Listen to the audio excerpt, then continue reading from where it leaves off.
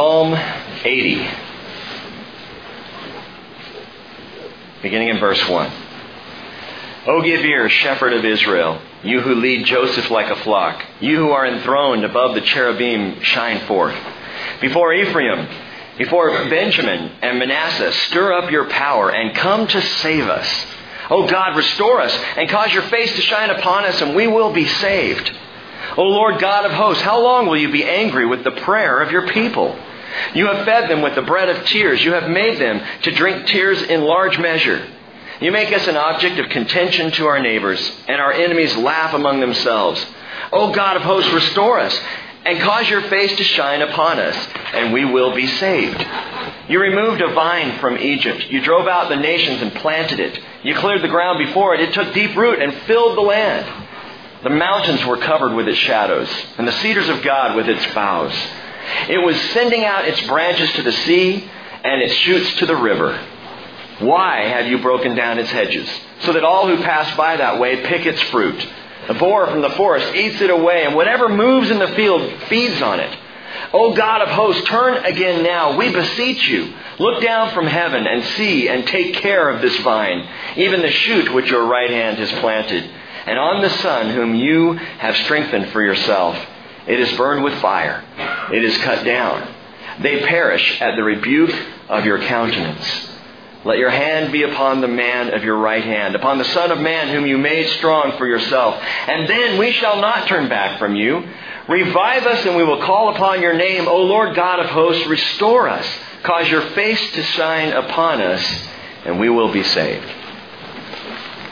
Father, we pray that you would give us the patience to take the time we need to understand this psalm, to see its great application, and to, Father, have it impact us personally and congregationally as a church. Father, I pray for your mercy and your grace to accompany your teaching this morning. As we pray in Jesus' name. Amen. Well, I like to start out with a story or some kind of anecdote or something that leads us into where we're headed. I'm not going to do that this morning. There's too much important biblical background that I need to give you right up front, and I want to get right to it.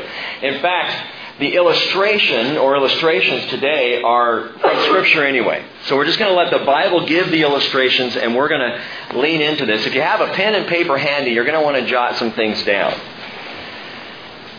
You need to understand as we begin this, that in the Bible, there are three different trees that are pictures of or portraits or illustrations of Israel.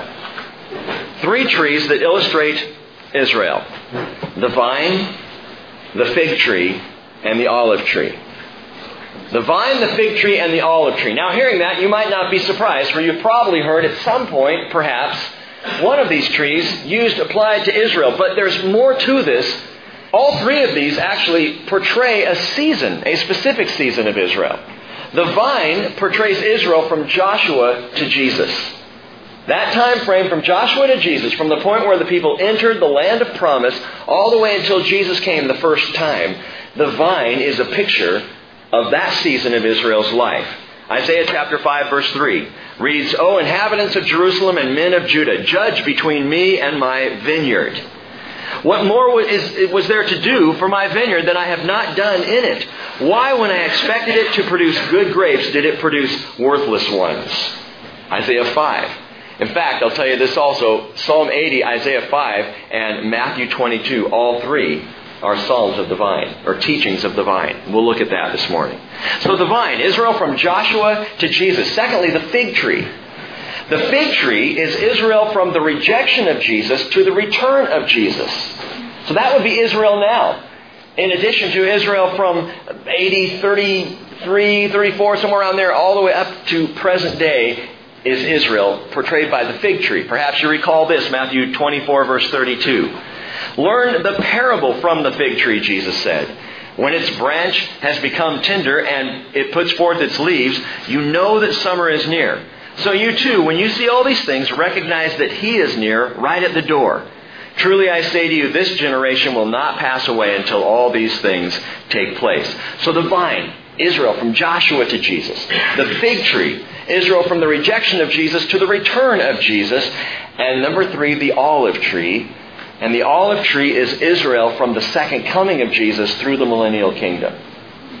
Hosea chapter 14, verse 6, of Israel, God says the following: His shoots will sprout, and His beauty will be like the olive tree, and His fragrance like the cedars of Lebanon. And the olive tree is that beautiful, enduring picture of Israel, and Israel especially, reborn, come alive again during the millennial kingdom at the return of Jesus. Why is the olive tree a picture of Israel there? Well, did you know it's impossible nearly to kill an olive tree? I mean, you can do an awful lot to an olive tree. Burn it down, give it some time, and a little olive shoot will spring up out of the burned trunk. It's an amazing thing. And the way the olive tree grows, it can be gutted right up the middle, but it grows out and further out on the outside. When we were in Israel, we saw a grove. In fact, we were privileged to enter into an ancient grove of olive trees right on the Mount of Olives, and to go in there and spend some time to meditate and pray. And it's believed by some, as you look at those trees, even in the place of Gethsemane today, there are olive trees there, perhaps 2,000 years old. To stand there and look at trees that maybe Jesus sat underneath 2,000 years ago. They are amazingly enduring trees. In the front yard of the home I grew up in Southern California, there's still an olive tree growing. It's been there for 45 years. I used to climb it, sit up in it. When we were down there over vacation, I looked at that tree. Every time I walk into my parents' house, I notice that olive tree that's still there after all these many, many years. But Bible students mark this and understand it. This is absolutely key to understanding the prophets when they talk about Israel. Psalm 80 is the Psalm of the Vineyard. The Psalm of the Vineyard. Israel the vine, Israel the fig tree, Israel the olive tree. But in Psalm 80, it's the Psalm of the Vineyard. What season is the Psalm of the Vineyard? From Joshua to Jesus. From Joshua to Jesus. Look at the heading of Psalm 80. It says, for the choir director, set to El Shoshanim. Now, Shoshanim, again, is set to the lilies. And so we think this is probably a musical refrain, some kind of a musical number that was commonly known to the people. And these words were set to that. Shoshanim, to the lilies. A dut, in the Hebrew, a dut literally means a testimony. So as Asaph writes this psalm, Asaph, that prophet poet of Israel, as he writes this psalm, he is writing it as a testimony. A testimony of what? Well, we saw back in Psalm 78, verse 5, that God established a testimony in Jacob. The vine, Israel, Jacob, is a testimony. This psalm is a testimony. What exactly does that mean? It means that Israel is a witness. You could call Israel Exhibit A, a convicting piece of evidence as God presents His case to the world. Israel is a testimony of what God is doing, of who God is, of what He's about, His relationship with the people of Israel. And this is why it's so critical that we understand Israel even today. It's why it's so unfortunate that in many churches Israel is not even talked about or addressed, because Israel is the testimony. Israel is a witness of how God interacts with humanity, with humankind.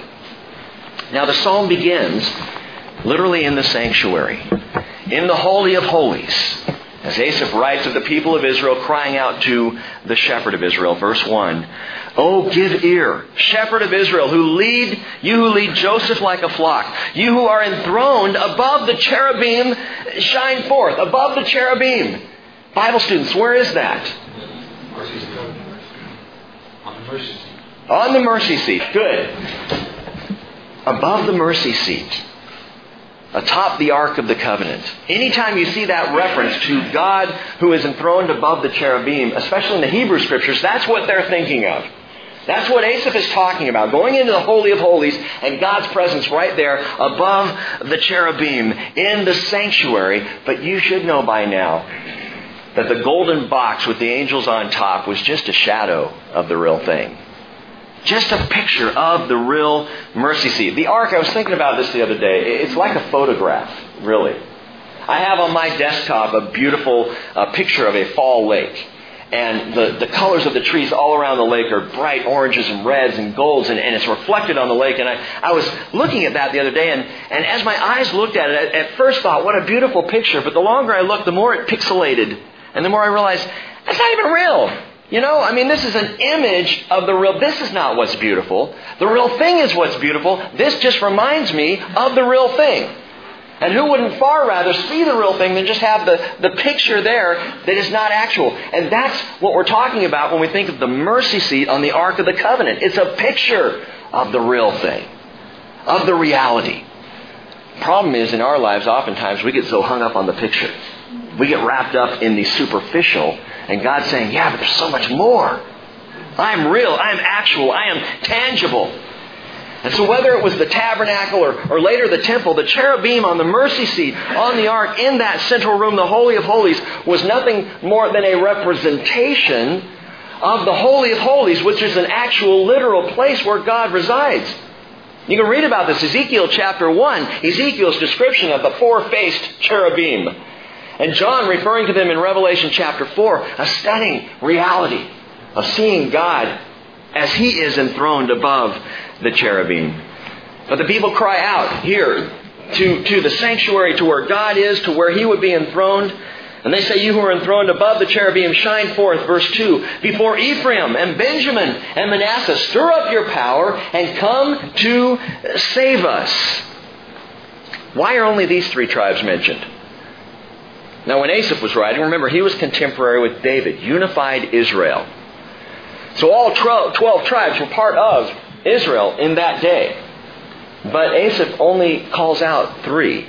Why is that? Well, did you notice who the psalm begins with back in verse 1? O give ear, shepherd of Israel, you who lead Joseph like a flock.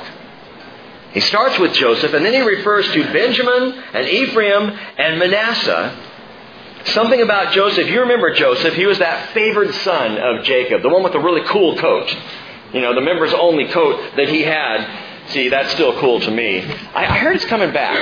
Have you seen? I've seen some members only coats from back in the 80s. Yeah, I had one. It was pretty cool. Should have kept it. Anyway, he had that technicolored coat. That beautiful coat woven. And he was the one through whom God saved the entire family of Israel. Now, there were only 70 of them at the time, but those 70 people with Jacob and his sons living up in the region of Israel, famine struck. They were hungry. Joseph, who had been kicked out by his brothers and sold off into slavery, now is second in command over all Egypt. And so they go down to Egypt. You may recall that whole story, and I won't go into that right now. But in the closing chapters of Genesis, God saves Israel through the person of Joseph, which helps us understand why Joseph is mentioned. You who lead Joseph like a flock. But now we get to verse 2, and it's like, okay, but what about these three? Ephraim, Benjamin, Manasseh. Well, they all come from Joseph. They are all part of Joseph. This is really related to Joseph in other ways. In fact, 1,000 years before Asaph wrote this prophetic Psalm of the Vineyard, another prophecy was given about Joseph. Jacob was on his deathbed, old Israel there, lying down, and he begins to bless his sons. And he comes to Joseph, Genesis 49, verse 22, and he says, Joseph is a fruitful bough. A fruitful bough by a spring, its branches run over a wall. What is Joseph? He's a vineyard. He's described as a vineyard. And so now we come to Psalm 80. And it's a psalm of the vineyard. And so three more tribes are mentioned. Ephraim, Benjamin, Manasseh, who are the immediate family of Joseph. So they're connected directly to Joseph. Ephraim and Manasseh are Joseph's two boys, his sons. Benjamin, well, what about Benjamin? He was Joseph's only full brother. 12 sons of Israel. Joseph and Benjamin had the same father, Jacob, but also the same mother, Rachel. You may have recalled the old Rich Mullins song. It's one of my favorites, called Jacob and Two Women, where he starts out the song singing, Jacob, he loved Rachel, and Rachel, she loved him, and Leah was just there for dramatic effect. Of course, then you throw in the concubines Bildad and Zilpah, and the drama increased, and that was one interesting, somewhat dysfunctional family. But Joseph and Benjamin were blood brothers, full brothers. And Ephraim and Manasseh were Joseph's sons. And so this is talking about that family of Joseph. But there's more.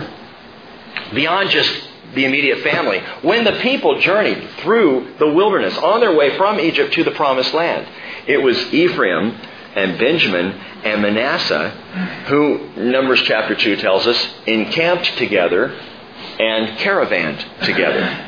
So in the full tribe of Israel, those three set out together and stayed together. They again were immediate family. But there's more. What happened to Israel? They got into the land. And after Asaph's time, which is why the psalm is prophetic, after Asaph, Solomon comes along. More peace. Israel expands. The nation gets bigger. And then Solomon's son Rehoboam. And another man raises up, Jeroboam. And Israel splits. Splits after Jeroboam in the north and Rehoboam in the south. I know this is old history for some of you, but understand what happened when the kingdom split. In the north, the tribes in the north, called the kingdom of Israel, were also most often referred to as Ephraim.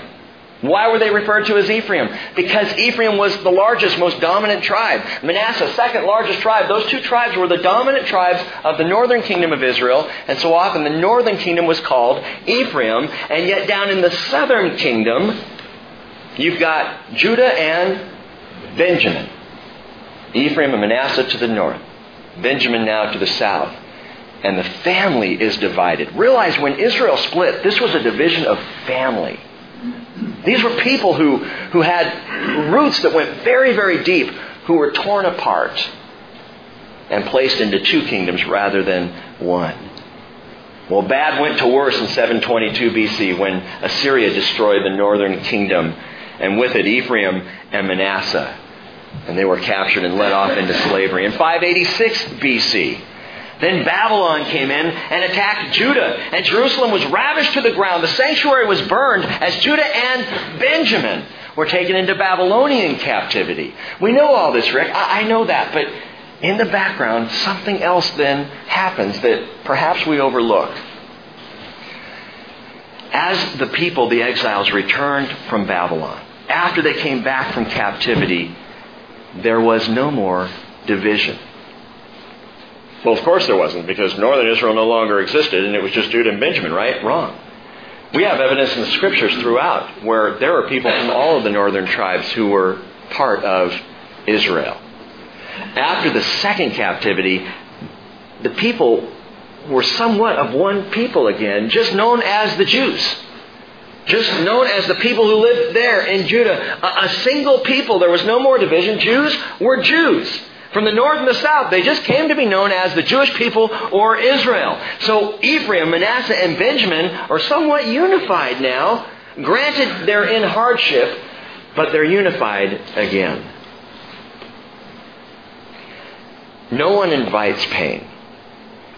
No one goes after struggle or difficulty. No one desires hardship. But there's a great value in it.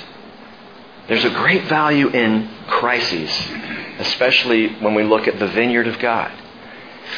2 Timothy 3:12 tells us, as believers, as Christians, indeed, all who desire to live godly in Christ Jesus will be persecuted. Now, you can ask the question, why? And you might say, it's not that... I understand why the Jewish people are maligned in this world. And I understand why Christians are. I get the reason why they're persecuted from a worldly perspective, but why does God allow it to happen? Why does God choose these people, Israel, and allow them to be so tormented and persecuted? Why does God even allow it in the church? Well, there are more reasons than I can go into today, but I'll give you just one. Crisis sows the seeds of compassion. Crisis in our lives sows the seeds of compassion. When you get beaten up, when you face pain and struggle and hardship and division and hurt, it can, if you allow it, it can seed compassion in your heart for other people. In fact, it really seems to go one of two ways. Crisis either seeds compassion or it seeds bitterness. And I think what determines the difference is your relationship with Jesus Christ. Your relationship with the Father. If you are walking in the Lord, crisis is going to bring out the compassion that God wants. If you're ignoring the Lord, rebelling against Him, crisis is just going to lead to more frustration, anger, and ultimately bitterness. But crisis seeds compassion in our hearts. Paul said in 2 Corinthians 1:4 that the God of all comfort comforts us in all our affliction, so that we will be able to comfort those who are in any affliction with the comfort with which we ourselves are comforted by God. So as people go through crisis and struggling and suffering, they not only become more compassionate, but something else happens. Compassion cultivates community. Compassion cultivates community. Paul tells us in 1 Corinthians 12, you may be familiar with this. If one member suffers, all members suffer with it. Compassion cultivates community. Crisis brings compassion, brings community.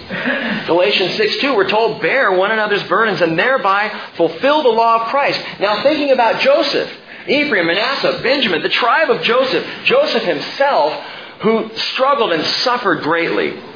Joseph is a picture for the community of all Israel. The vine, the vineyard of God.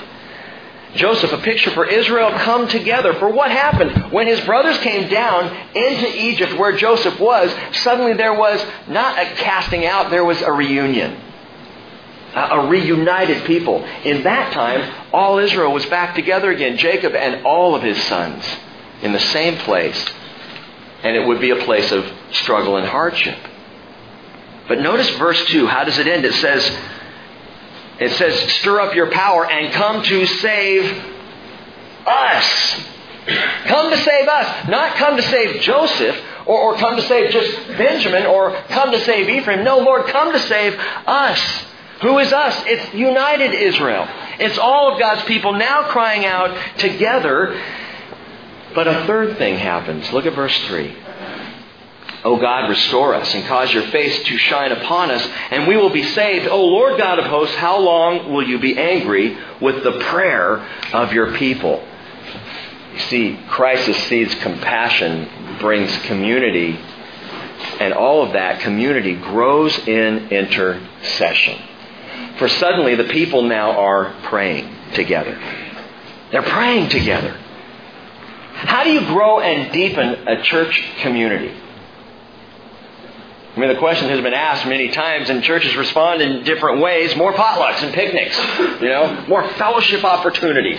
We need to bring in a church growth specialist, and have him pull out his charts and his graphs and his pie charts and show us how it all works. Maybe we need to develop a business plan so that we can be more of a fellowshipping church. Listen, as we learn to intercede one for another, we will grow in community. And I see it happening more and more. The more people pray for each other, the more people love each other. What's the main thing, Jim and Brian, what's the main thing you guys said you do when you get together? You pray for each other. We pray for our families, we pray for our kids, we pray for our day. We pray because intercession breeds community. Community grows in prayer. Paul said in 1 Timothy 2:1, I urge that entreaties and prayers, petitions and thanksgivings be made on behalf of all men. He says in verse 8, I want the men in every place lifting up holy hands in prayer without wrath or dissension. Why? Because you can't pray for each other and be angry with each other. You can't pray for each other and be divided. Prayer overcomes that. Prayer unifies, and if we want to see the Bridge Fellowship continue to grow in fellowship and community and compassion and support, it will require intercession. So as a practical response to that truth, this Wednesday night is a night of intercessory prayer, and I invite you to come. We're actually going to close our Bibles. We're going to worship, and we're going to pray. We're going to spend the whole time this Wednesday night praying. And I'm calling on all of you, and then I will second service as well, inviting the entire church, come and pray. That is the focus of Wednesday night. Don't say, oh, night off, Rick's not teaching. Oh, don't get me started on that. Come and pray. Make this a night where you say, wow, really? Oh, I will be there. A night of intercessory prayer midweek this week, 6:30 right here in the barn. Verse 5. You have fed them with the bread of tears, and you have made them drink tears in large measure. You make us an object of contention to our neighbors, and our enemies laugh among themselves. Now, Asaph is writing this. He may have looked back a bit and thought of Israel back in Egypt, or perhaps Israel coming into the land. But honestly, what he is describing here is far more potent later on in the days to come. Yeah, I read these things and I think, did Asaph know? Did any of the prophets really know what was coming for Israel? Did he know that no nation in history would know the tears of Israel and survive to tell about it? I think that's, it's a two-pronged witness. Israel's pain and Israel's continued existence. It's stunning. It should not be, and yet it is. Why so many tears in Israel? Why the bread of tears? Why drinking tears in large measure, Lord? Well, because Israel rejected their own Messiah. Their only hope. It's not God lashing out against them as much as they rejected their opportunity for salvation. They rejected the very one who could have brought the greatness into Israel. And as Jesus was led out to the cross, there were women openly weeping for Him along the road there. And as He came to the outskirts of Jerusalem, He turns to these ladies, Luke 23:28, and He says, "Daughters of Jerusalem, stop weeping for me, but weep for yourselves and for your children." You see, Asaph didn't know, but Jesus did. He knew that Israel would be drinking tears in a large measure for the rest of their time until He would return. I'll tell you this too. Those who would in today's day reject Jesus as Messiah will also know weeping. In fact, the Bible indicates a weeping far worse even than that which Israel has experienced through its time. Verse 7. "O God of hosts, restore us, and cause your face to shine upon us, and we will be saved." Now, this is the second time that people sing this refrain. Asaph repeats it 3 times through the psalm, and it leads us wonderfully into the focal point of the psalm, and that is the vineyard itself. Remember now, 3 trees. 3 trees for Israel: the vine, the fig tree, the olive tree. The vine tree speaks of what time frame for Israel? Joshua to Jesus. Good. All right, got that. Verse 8. Verse 8, we see first the planted vine. The planted vine. "You removed a vine from Egypt. You drove out the nations and planted it. You cleared the ground before it, and it took deep root and filled the land. The mountains were covered with its shadow, and the cedars of God with its boughs. It was sending out its branches to the sea and its shoots to the river." This is Israel, the planted vine, brought out of Egypt and planted there into the land, and it was prepared for the land. Israel, the people of Israel, were prepared in Egypt to come back into the land. And God always does this. But note specifically verse 9. Asaph says, "You cleared the ground before it." Now, verse 8 says, "You drove out the nations and planted it." And we get that. He drove out the nations. Joshua and the people, they came in and they began to push back against the nations. But that's not what verse 9 says. "You cleared the ground before it." Historically, something happened 50 years before Charlton Heston faced Yul Brynner. 50 years before Moses met Pharaoh, the actual Pharaoh that we read about in Scripture there in Egypt. 50 years before that Pharaoh, there was another Pharaoh. And he led the Egyptian army. His name was Pharaoh Thutmose III. Thutmose III. I'll repeat that one more time for you mothers thinking about names for upcoming children. Thutmose. I'm not even going to mess with that one. Thutmose III led his army into Canaan. They went into Canaan's land. Again, this is 50 years before Pharaoh and Moses and the people and all that. Led his army into Canaan on a devastating military campaign. And he seriously diminished the strength of the Canaanites. Read in that context, verse 9, "You cleared the ground before it." God not only gave Israel the strength to fight, but before Israel even arrived in the land, God was already clearing the land to plant the vineyard. It's the way God does things. He prepares the people for the land. He prepares the land for the people. By the way, He did the same thing in World War I. World War I, which is a curious war. It's very technical in trying to explain how that war began. It's strange and it's interesting in history to read it. But in World War I, the Ottoman Empire that had all power over the whole region there that is Israel today, the Ottoman Empire sided with Germany and lost and completely fell apart. The land in World War I was suddenly wide open. God cleared the ground. And then in World War II, you may remember, the people were prepared for the land. World War I prepared the land for the people. World War II prepared the people for the land. Because before that, the Jews were all content to live in America and in Europe. Why should we try and go back to Israel, to that old ancient land where we're happy where we are, until the Holocaust hit? And the Jewish people began to realize if we don't have a homeland, we will not survive as a people. So God prepared the land in World War II.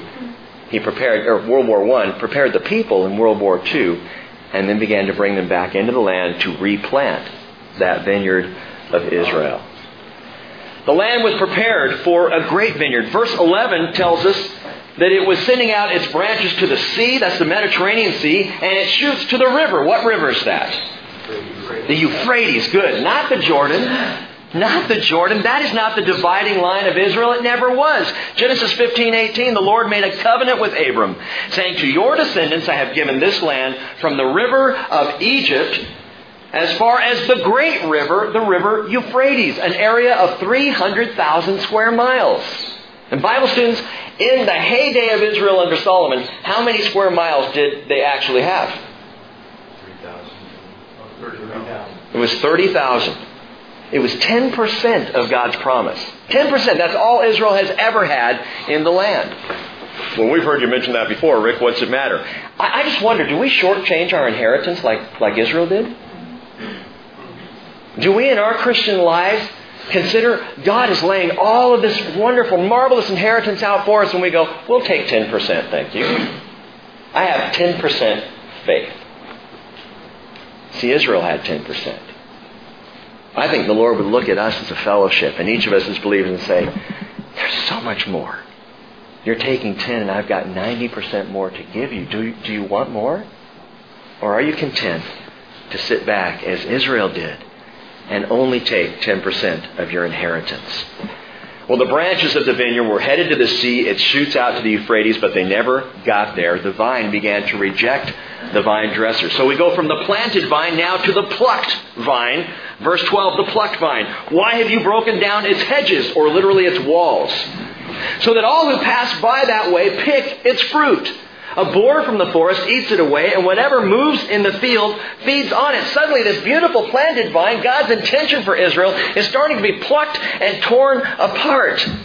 Historically, Assyria breached the walls, and then Babylon comes in and picks it apart. And even today, there are nations all around that are chomping at the bit to eat up Israel, to pluck it apart even further. The planted vine becomes the plucked vine. And by the way, it mentions boars there, which is an interesting choice of a picture. A boar from the forest eats it away. Boars don't just come over and pick a piece of fruit and go happily on their way. You know what a boar does? It takes its snout and it gets in the ground and it digs and it roots and it uproots. And that's the picture here. That the wall is broken down by Assyria, and then here comes Babylon like a boar, uprooting Israel completely, digging down underneath and tearing it out by the roots. The boars. I think boars describe all those who root against Israel. Anyone who would root against Israel. Babylon, PLO of the 60s, Iran, people standing on street corners saying Israel is an apartheid state. Anyone who roots against Israel is a boar. The plucked vine. Why does God allow this to happen? Listen to Isaiah chapter 5, verse 7. For the vineyard of the Lord of hosts is the house of Israel, and the men of Judah his pleasant plant. And he looked for judgment, but behold, oppression, for righteousness, but behold, a cry of distress. Isaiah prophesies, the Lord looks down to Israel, this plant, this vineyard of his, and all it's doing is producing sour grapes, bad fruit. And therefore, it was plucked and dug up. Like any vine dresser, you pull it out. You start fresh. Until the people of the vineyard begin to cry out to their God. Verse 14, O God of hosts, turn again now, we beseech you. Look down from heaven. See and take care of this vine, even the shoot which your right hand has planted. And on the son, speaking of Israel, whom you have strengthened for yourself, it is burned with fire. Most graphically seen in the Holocaust of the last generation. It is cut down. They perish. at the rebuke of your countenance. But gang, now we come to these few verses, and the vine originally that was planted and then plucked, now the people are crying out and they're praying for a protection, to be the protected vine of God. Come and protect us. Now Jesus, like Asaph and Isaiah, will tell the vineyard parable, but he adds more to it. Matthew 21. Keep your finger there and flip over to Matthew 21.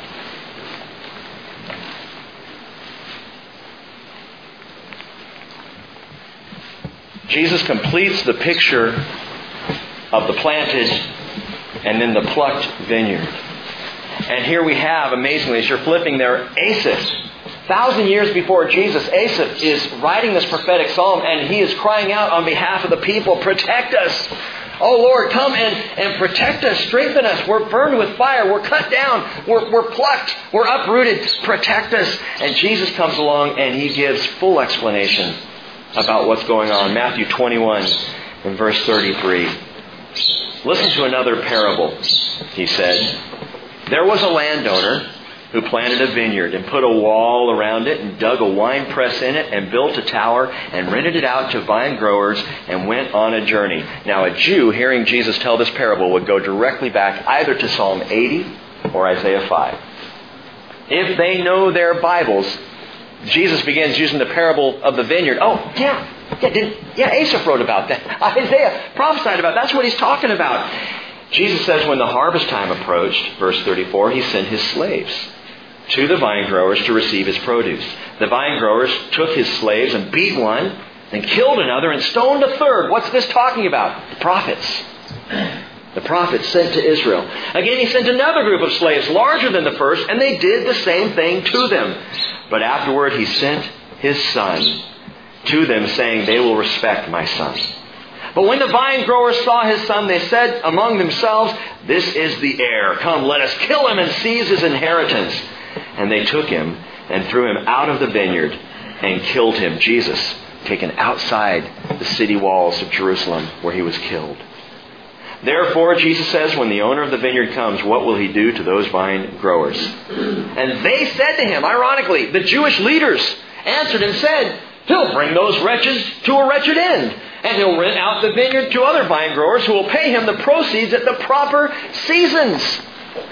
Yeah, they got it superficially. This is what should happen to people who would do something like that, they say. But what they missed in that moment is Jesus is saying, it's you. You are the vine growers. My Father is the landowner, the vine dresser. You're the vine growers, but what have you done to all that He has sent to you? It's an amazing parable. Jesus declares that the salvation of the vine itself depends on one thing. Listen, the son of the landowner. He's saying to the Jewish people in this parable, your salvation comes down to one thing, the Son. The Son. Now look back to the Psalm. In verse 17, Asaph writes the following words, let your hand be upon the man of your right hand.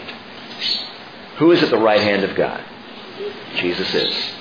He says, upon the Son of Man, whom you made strong for yourself. Well, who called himself the Son of Man? Jesus, again, Jesus called himself Son of Man more than any other title in the entire Scriptures. And He is the man at the right hand of the Father. Hebrews chapter 1 verse 3 says He's the radiance of His glory, the exact representation of His nature, and upholds all things by the word of His power. When He had made purification of sins, He sat down at the right hand of the Majesty on high. And what's amazing is in the last moment of his life, Stephen, as he is being stoned to death, just before he dies, he puts it completely together and he cries out, behold, I see the heavens opened up and the Son of Man standing at the right hand of God. Which is what Asaph proclaims in verse 17. It all comes down to the Son of Man, the one who is at your right hand. Asaph cries out to Him. He is the princely vine. Jesus is the princely vine, the only one who can bring restoration back to Israel, the princely vine. Verse 18, then we shall not turn back from you. Revive us and we will call upon your name. And again, this is exactly what happens. This is what is prophesied to happen. Scripture says this will happen at the return of the Son of Man, who right now stands at the right hand of God. Romans 11:26 says, so all Israel will be saved. There is a salvation in the works for Israel. All Israel?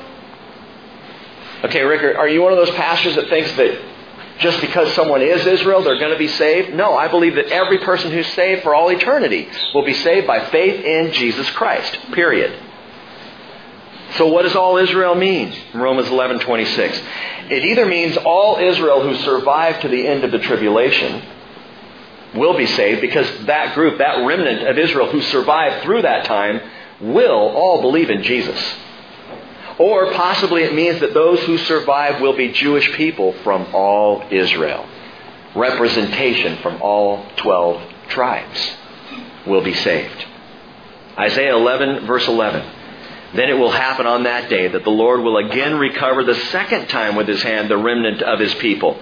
And He will lift up a standard for the nations and assemble the banished ones of Israel, and will gather the dispersed of Judah from the four corners of the earth. Watch this. Then the jealousy of Ephraim will depart, and those who harass Judah will be cut off.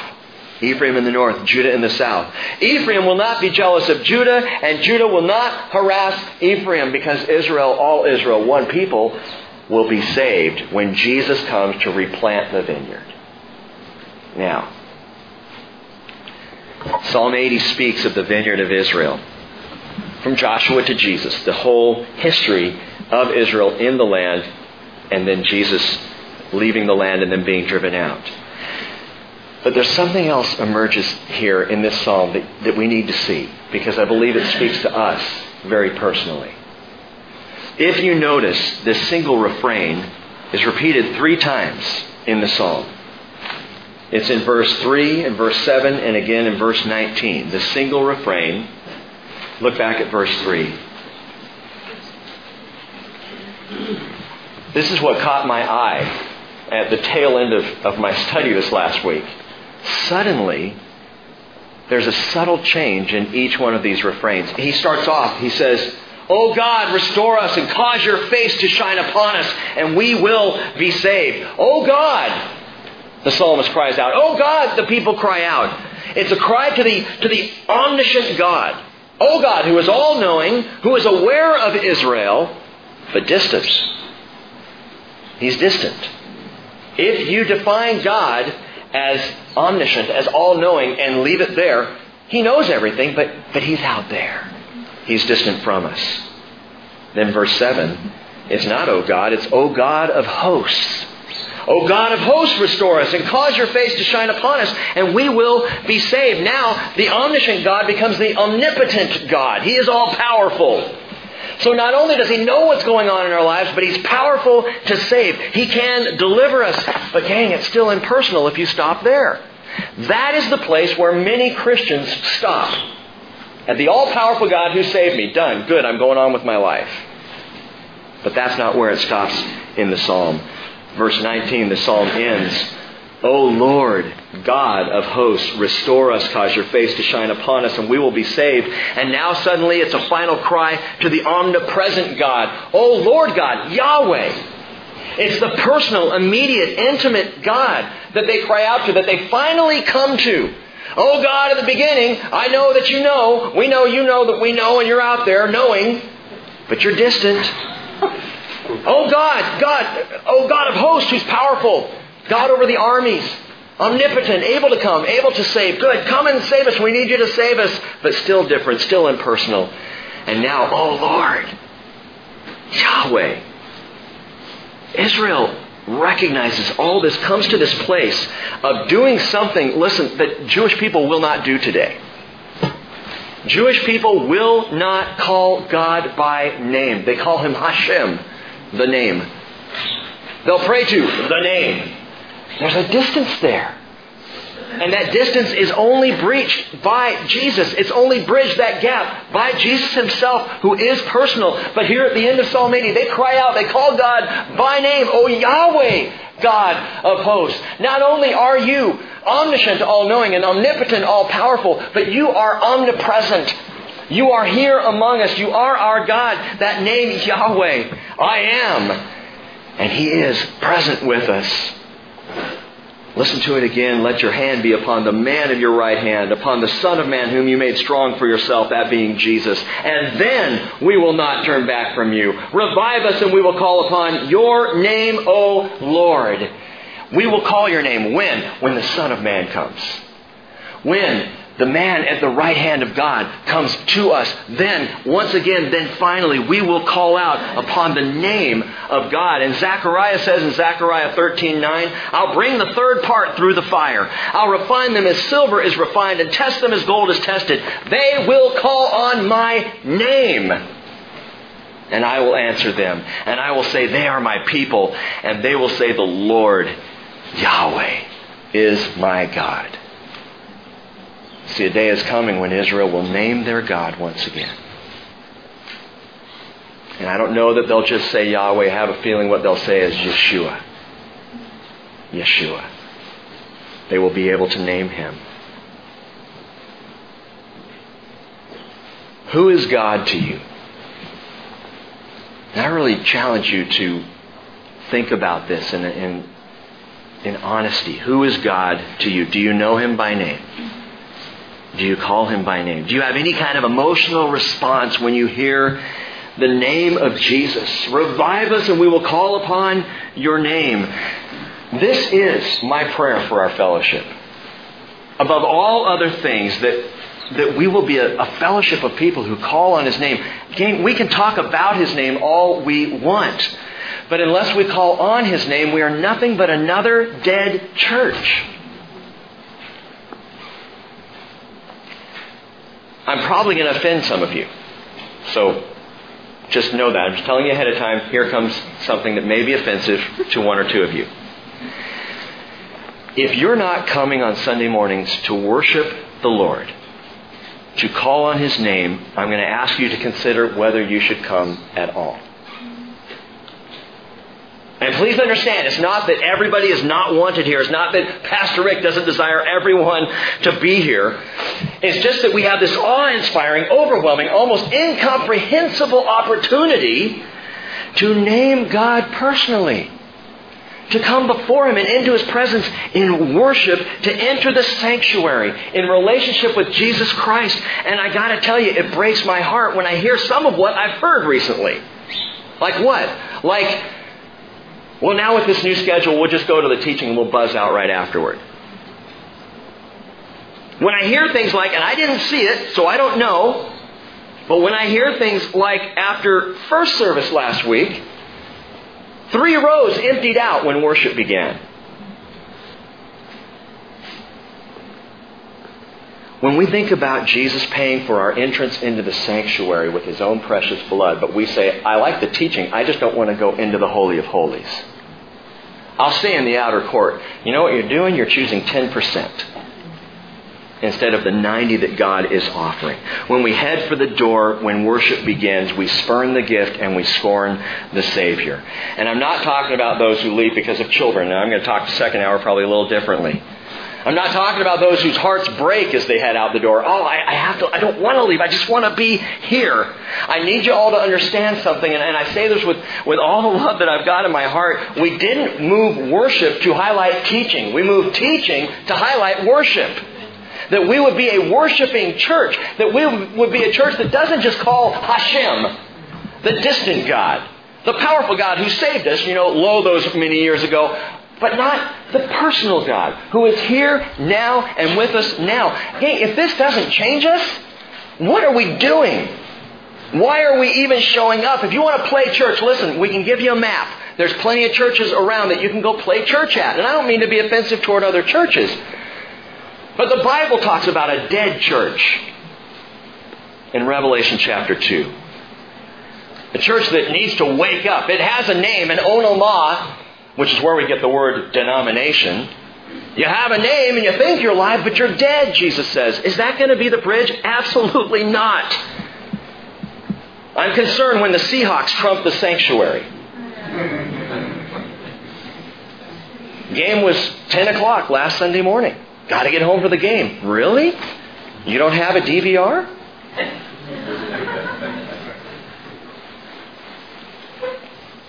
come on, Rick.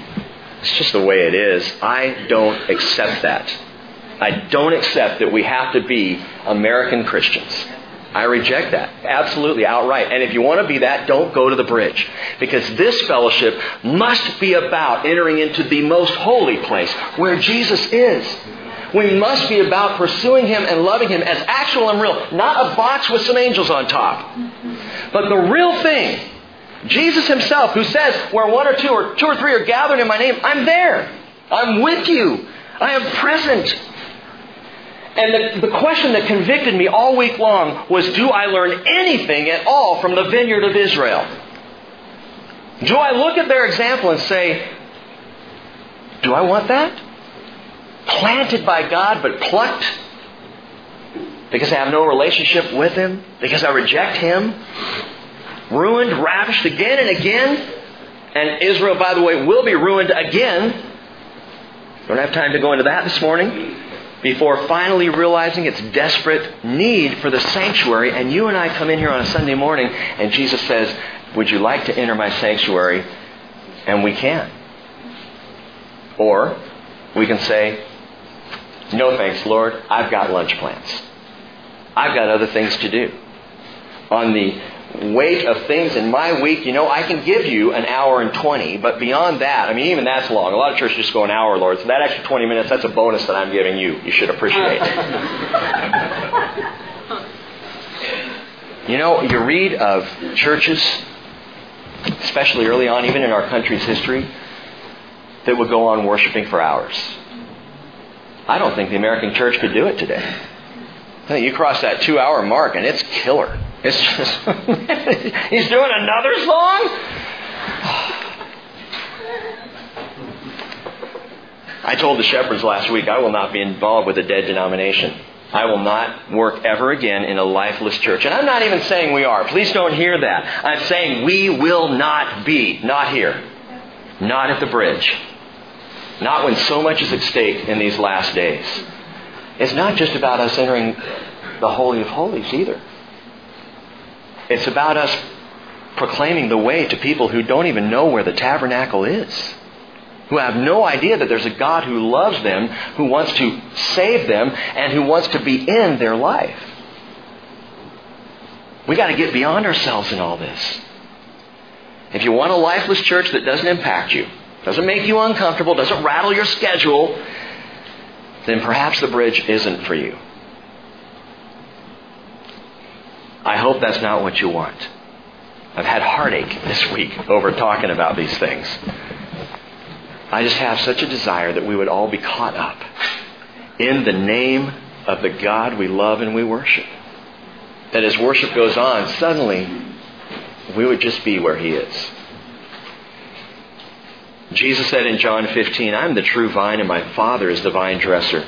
Every branch in me that does not bear fruit, He takes away. And every branch that bears fruit, He prunes it so that it may bear more fruit. I am the vine, you are the branches. He who abides in me and I in him, he bears much fruit. For apart from me, you can do nothing.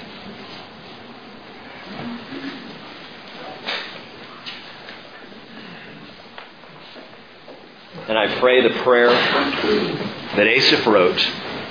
In fact, would you just pray this aloud after me? Repeat this in prayer to our Father. O Lord God of hosts, restore us. Cause your face to shine upon us. And we will be saved.